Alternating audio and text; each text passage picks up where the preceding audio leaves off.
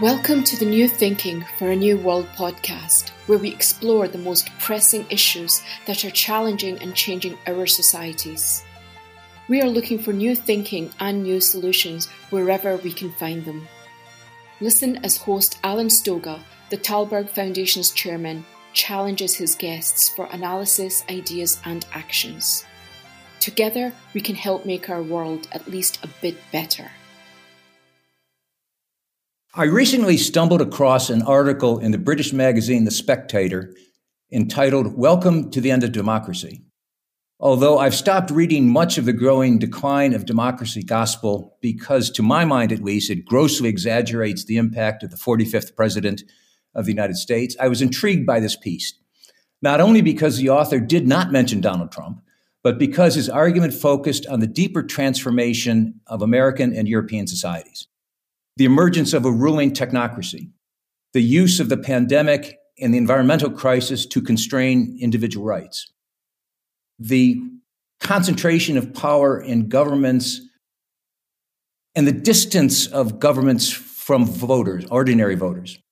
And of course, the mind-boggling concentration of economic wealth, which is as much an issue in the United States as it is in China. One quote, "We may remain," he wrote, "as we are now, nominally democratic, but be ruled by a technocratic class empowered by greater powers of surveillance than those enjoyed by even the noisiest of dictatorships."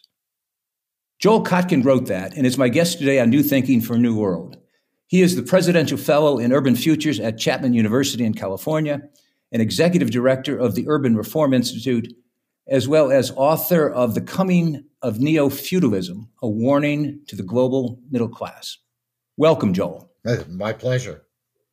So let's start with democracy. If you were a betting man, do you think our grandparents would recognize American democracy as it may exist in, say, 2030 or 2035? Well, I'm not so sure we will recognize it. Clearly what's happened is that, and this may be, because my background's in classical history, so I tend to think this way. We seem to be moving from the Republic, the Roman Republic era, which was very much the model of the founding fathers. And if you look across Europe, almost all democratic systems have some roots in Greek, Roman thinking. I think that we're really headed to a period where we may be the degree of complexity, the size of the countries, and the inability of the existing mechanisms to function essentially moves power outside of democracy towards a technocracy, a technocracy which is a marriage. In the book, I talk about two things: the oligarchs, who are the tech people plus their financial hangers-on, and what I call the clerisy, which is a huge class of often very highly trained professionals who are credentialed, deep in the bureaucracies, very dominant in the media, very dominant even more so, if anything, in academia. And they've become, in alliance with the oligarchs, the dominant power. And I would compare it in feudal terms to the alliance between the first estate in French or the second estate, the clerical class and the aristocratic class. And we're seeing a reprise of that. So democracy, we still have elections. We still have, if anything, more media than we've had ever in our history. Some of it is air quotes on the word social, but all of it is noisy. There is a robust debate, often about stupid things, but a robust debate in many sectors in this country and across Europe. That is democracy. So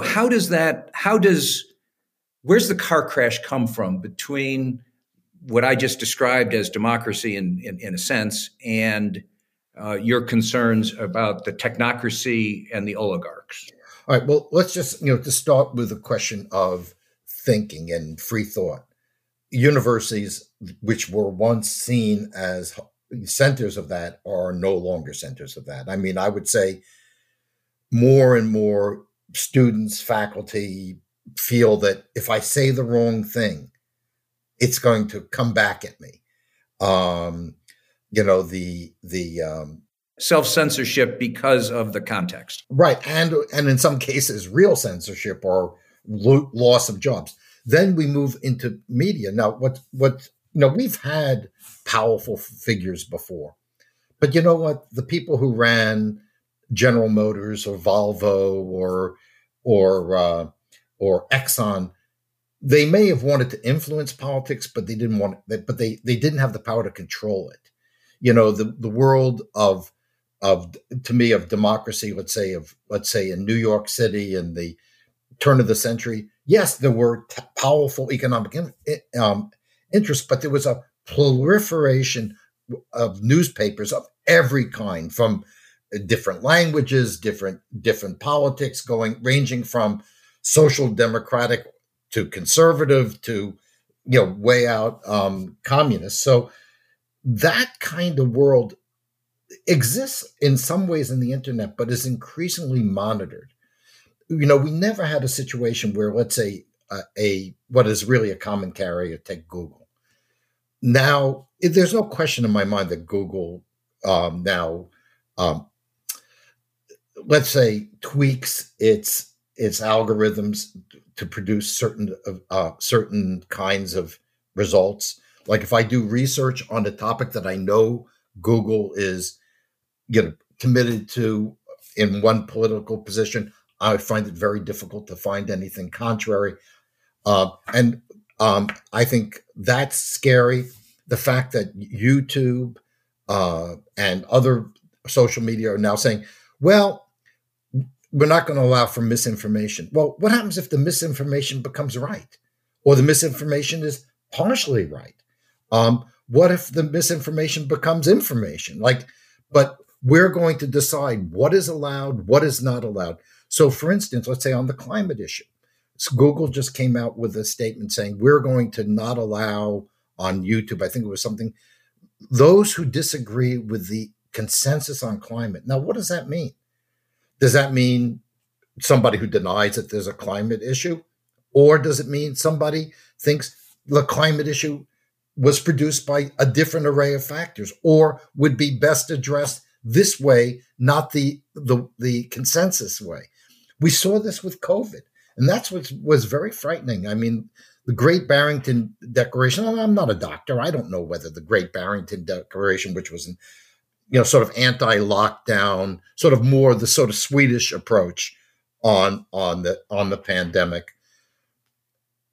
These were distinguished scientists. These weren't, crackpots. This wasn't Alex Jones or Marjorie Taylor Greene or, some, lower form of intellectual life.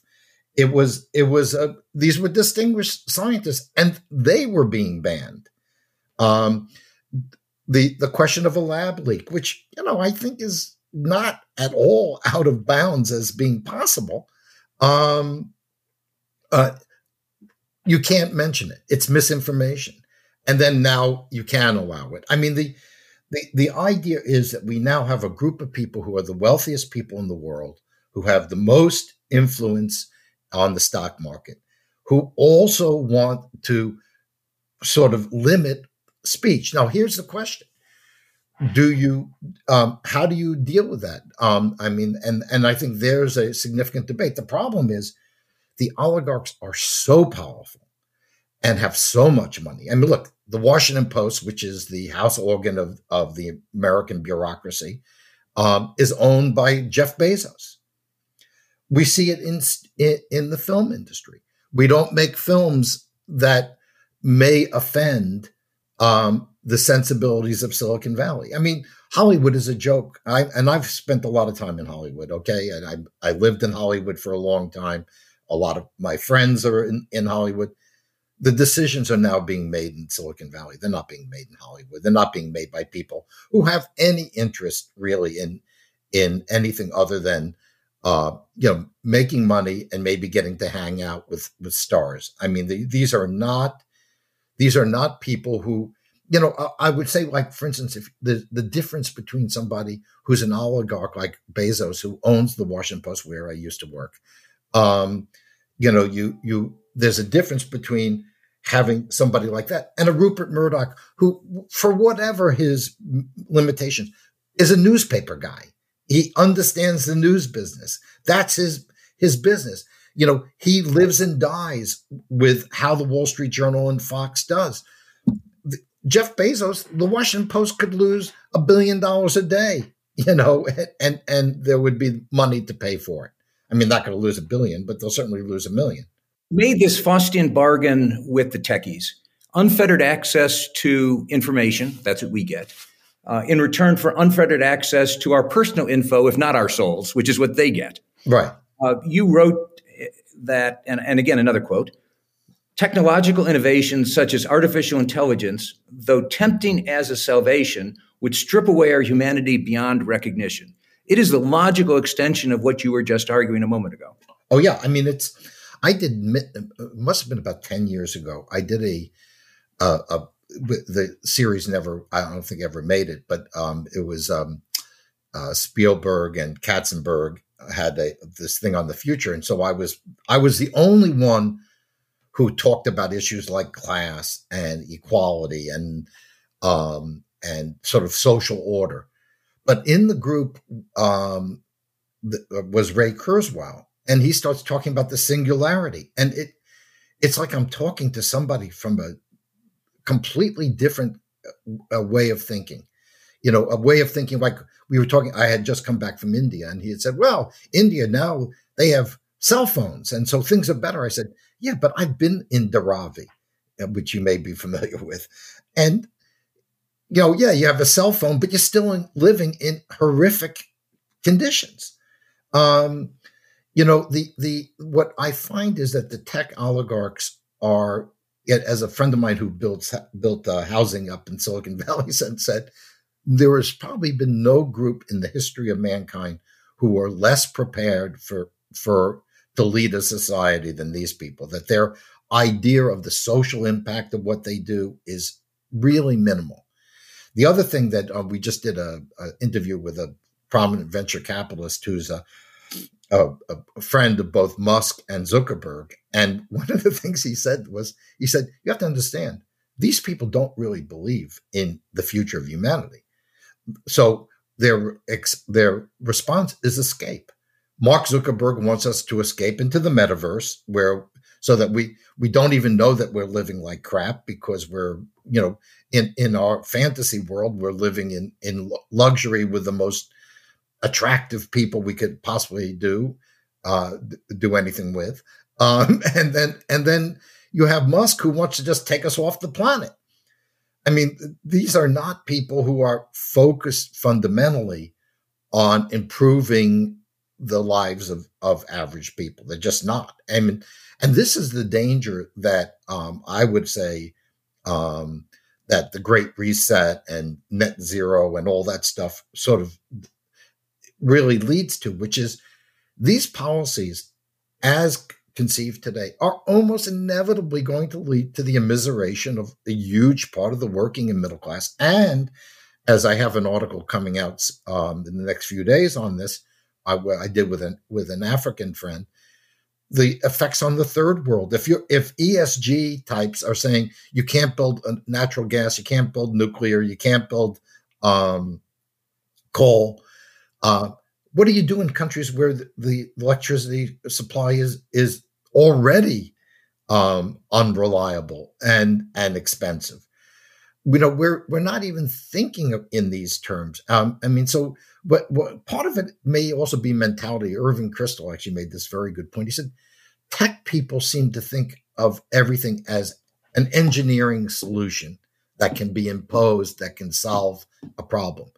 That's not the way societies change.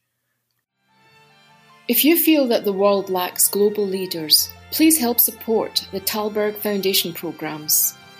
Individual donations are being accepted at thalbergfoundation.org/donate. That's TALLBERG foundation.org/donate. You've made the point that net zero, that is to say, a world where we produce net zero greenhouse gases, And recently in Glasgow, countries and companies are falling all over themselves, whether it's 2030, 2035, 2050, to commit themselves to that net zero path, is fundamentally regressive. Yes. Explain. Okay, well, it's regressive because, let me say, I think it was written around the time of the Bolshevik Revolution, that one famous writer came back and said, "I've seen the future and it works." Well, I live in California, and I've lived in California for 50 years. I've seen the future and it doesn't work. And this is what it does. If you have high energy prices and unreliable energy, one thing's not going to happen is nobody's going to put a manufacturing plant anywhere near where you are. So what we find is, even when we're looking at new semiconductor plants or new electric car plants, they're all outside of California, except for the original Tesla one, which it was essentially gifted. All the expansion is elsewhere. So high energy prices also obviously hurt the poor, as it's happening in Europe right now. It's happening in America. To upper middle class people and wealthy people, an extra dollar or two a gallon of gas is, maybe it's a little bit of sushi money. Like, you don't order the most extravagant sushi one night. For the guy who lives, let's say, in Riverside, drives an F-150 to a construction job in Long Beach, which would be about an hour and a half if you go early enough in the morning. This is ruinous for that person. This could be the difference of $40, $50 a week. This is a big, big difference. So what it does is it creates a disincentive for certain kind of industry to locate, and B, it hits people in their personal lives. And then there's another factor which I think is I find most disturbing. We're going to commit to essentially deindustrialization of our economy. I mean, that's, Boris Johnson's plan for the UK is deindustrialization. I mean, that's all it can be. And so what we do is we import all the stuff we want from someplace else. But since it's global warming, this isn't a virtue signaling contest. This is, how do you reduce GHG? Well, if I take a factory and move it from California or Germany to Texas, you're going to have a bigger footprint, just climate and regulations. But what about the fact that if that business is done in China, which now emits more GHG than the US and the EU put together?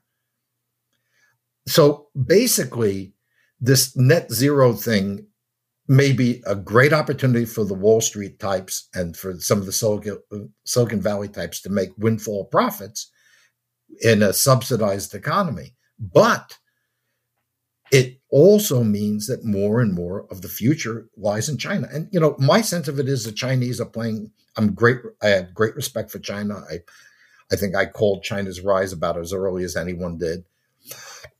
But I do think that the Chinese are playing us really well. They're saying, you know what? We really like what you're doing. And we'll pledge by 2060, we'll address this issue. By 2060, Europe and North America will be little more than a vacation playground for wealthy Chinese. That's about where we're headed. And we can already see some of that beginning to emerge in certain areas on the West Coast.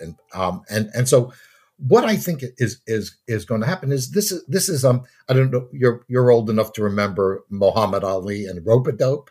I use the metaphor all the time. Yes. And that's what's happening. China and India will do it in a more chaotic way and not as focused, maybe not as quickly. But developing countries are going to continue to do what they're going to do. And we have to decide whether or not either we're going to have to, on your global point for your group, or do we start putting in the GHG content of things made in China or things made in Mexico? Do we do that in order to protect our industries, or do we allow these products that are produced with much lower energy prices? We can decide that that we're going to deindustrialize our entire economy. What happens?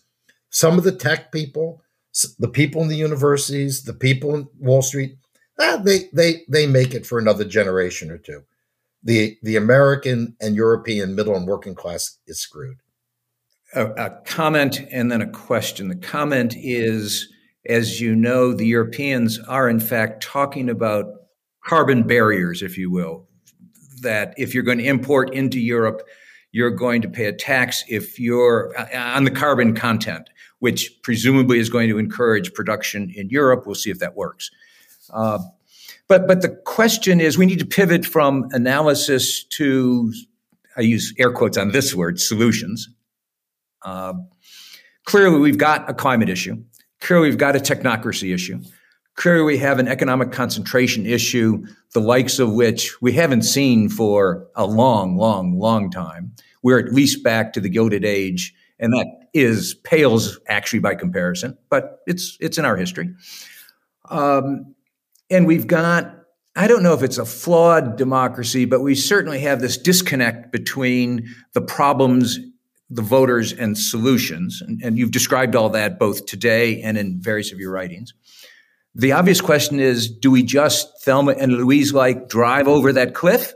Which you just said we may well do, and it's probably my forecast as well. But if we avoid the cliff, put it differently, how do we avoid the cliff? What things might we do?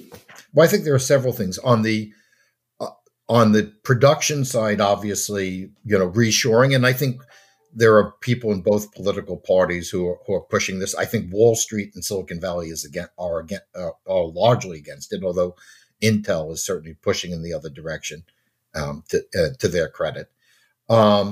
We have to maintain the production base so that we have enough wealth to address all the other problems. I mean, expanding the welfare state and deindustrialization don't really go well together. We forget that the European welfare state, particularly the one in Scandinavia, had its roots in a very strong international position in the world economy.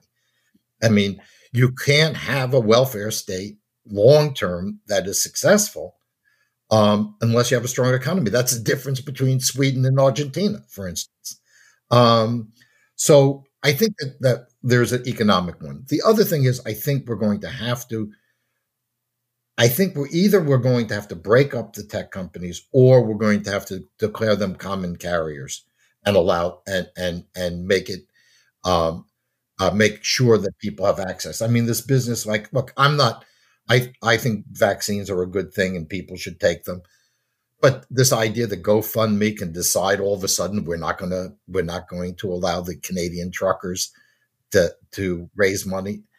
We're going to start defunding publications we don't like. To me, the classic was taking the New York Post, the oldest newspaper in the United States, founded by Alexander Hamilton, and we pulled the plug on it because it ran a story which was inconvenient politically to the oligarchs.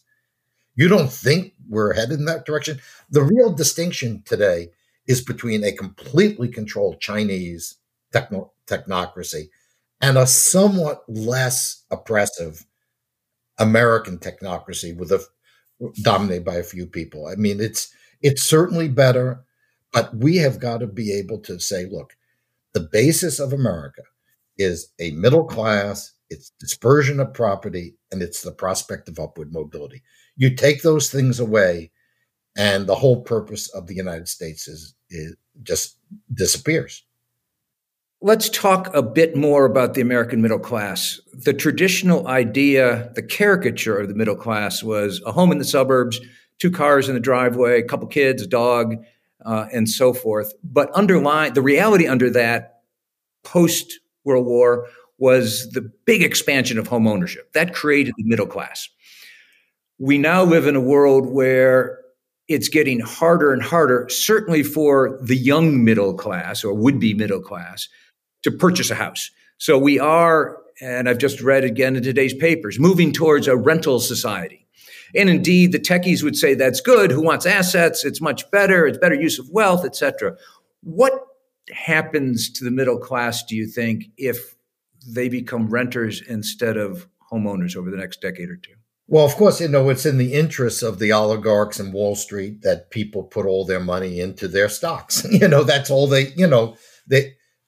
What happens is if you don't have homeowners and you don't have stable middle class communities, the birth rate, which is already low, will likely decline, and people will now have a different relationship to the state.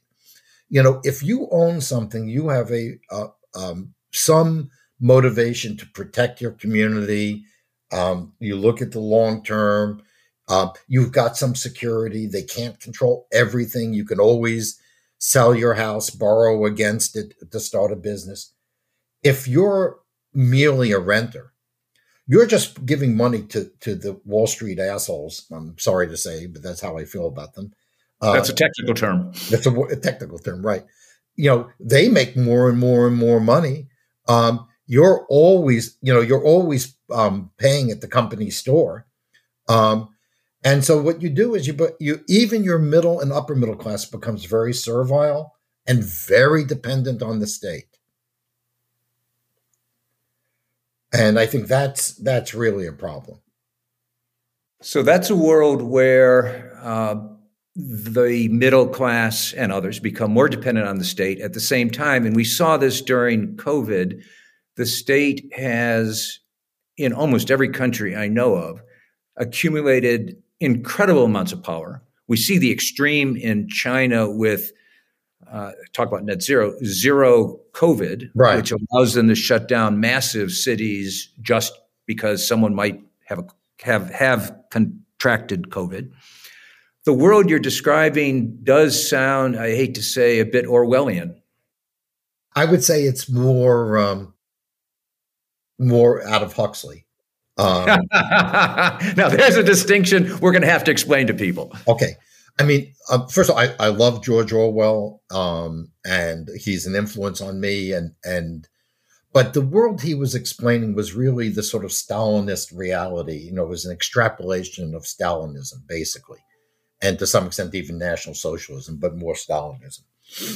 Then what Huxley talked about, and I think it's partially because he was here in California and he could see what was happening, this movement to a sort of pleasure-oriented society that's manipulated, and his knowledge on biology meant that eventually people will be created in vats, which I think is not inconceivable within the next 20 years or some maybe 30 years, and a very, very rigid class system, but one that does not depend so much on repression as on, if you will, brainwashing or providing people with opportunities. I'm thinking of the ideal 21st century person in the Mark Zuckerberg universe is a single person living in a small apartment with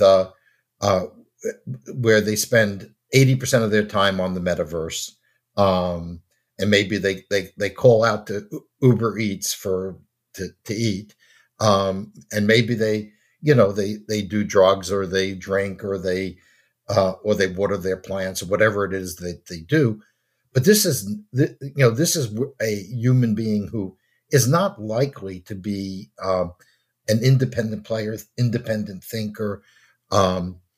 And I think that's very much the Huxley worldview. And if you read Huxley and Brave New World and then Brave New World Revisited, he gets most of it right. The only thing I think he didn't see was the rise of digital technology. And of course, how could he at that time? But I think that the model is a hierarchical society that is in which people's emotions are properly adjusted so that they accept where they are in their lives. And that's sort of probably where we end up. I don't think this society can stand this endless polarization. There'll have to be some form of a consensus. And one of those ways of getting to a consensus would be sort of following a Brave New World scenario. That's also a world that clearly is isolationist, to use an old term, that where the global connectivity is much reduced, whether for climate reasons or for economic financial reasons. It's a world that is quite different than that which we had all hoped for not all that long ago. Right. No, it's really, technology gives us weapons to create a better future, but right now they're being used to a large extent to create a worse one. Well, the podcast host in me was desperately trying to come up with a question that we'd leave on an up note. But I think, because I agree with much of what you said, and certainly the notion that you just ended on, which is where I'd like to end, which is that technology's possibilities are endless, but they're endlessly pushing us in a direction that we should be resisting. Right. Yeah. But the technologies themselves are not necessarily negative, and they could be very positive. It's just a question of how they're deployed and who controls them. And that is, I think, the bottom line. So thank you very much, Joel. I appreciated the conversation. I'm glad we did this. Okay, great. Well, thank you very much. I enjoyed it. Thank you.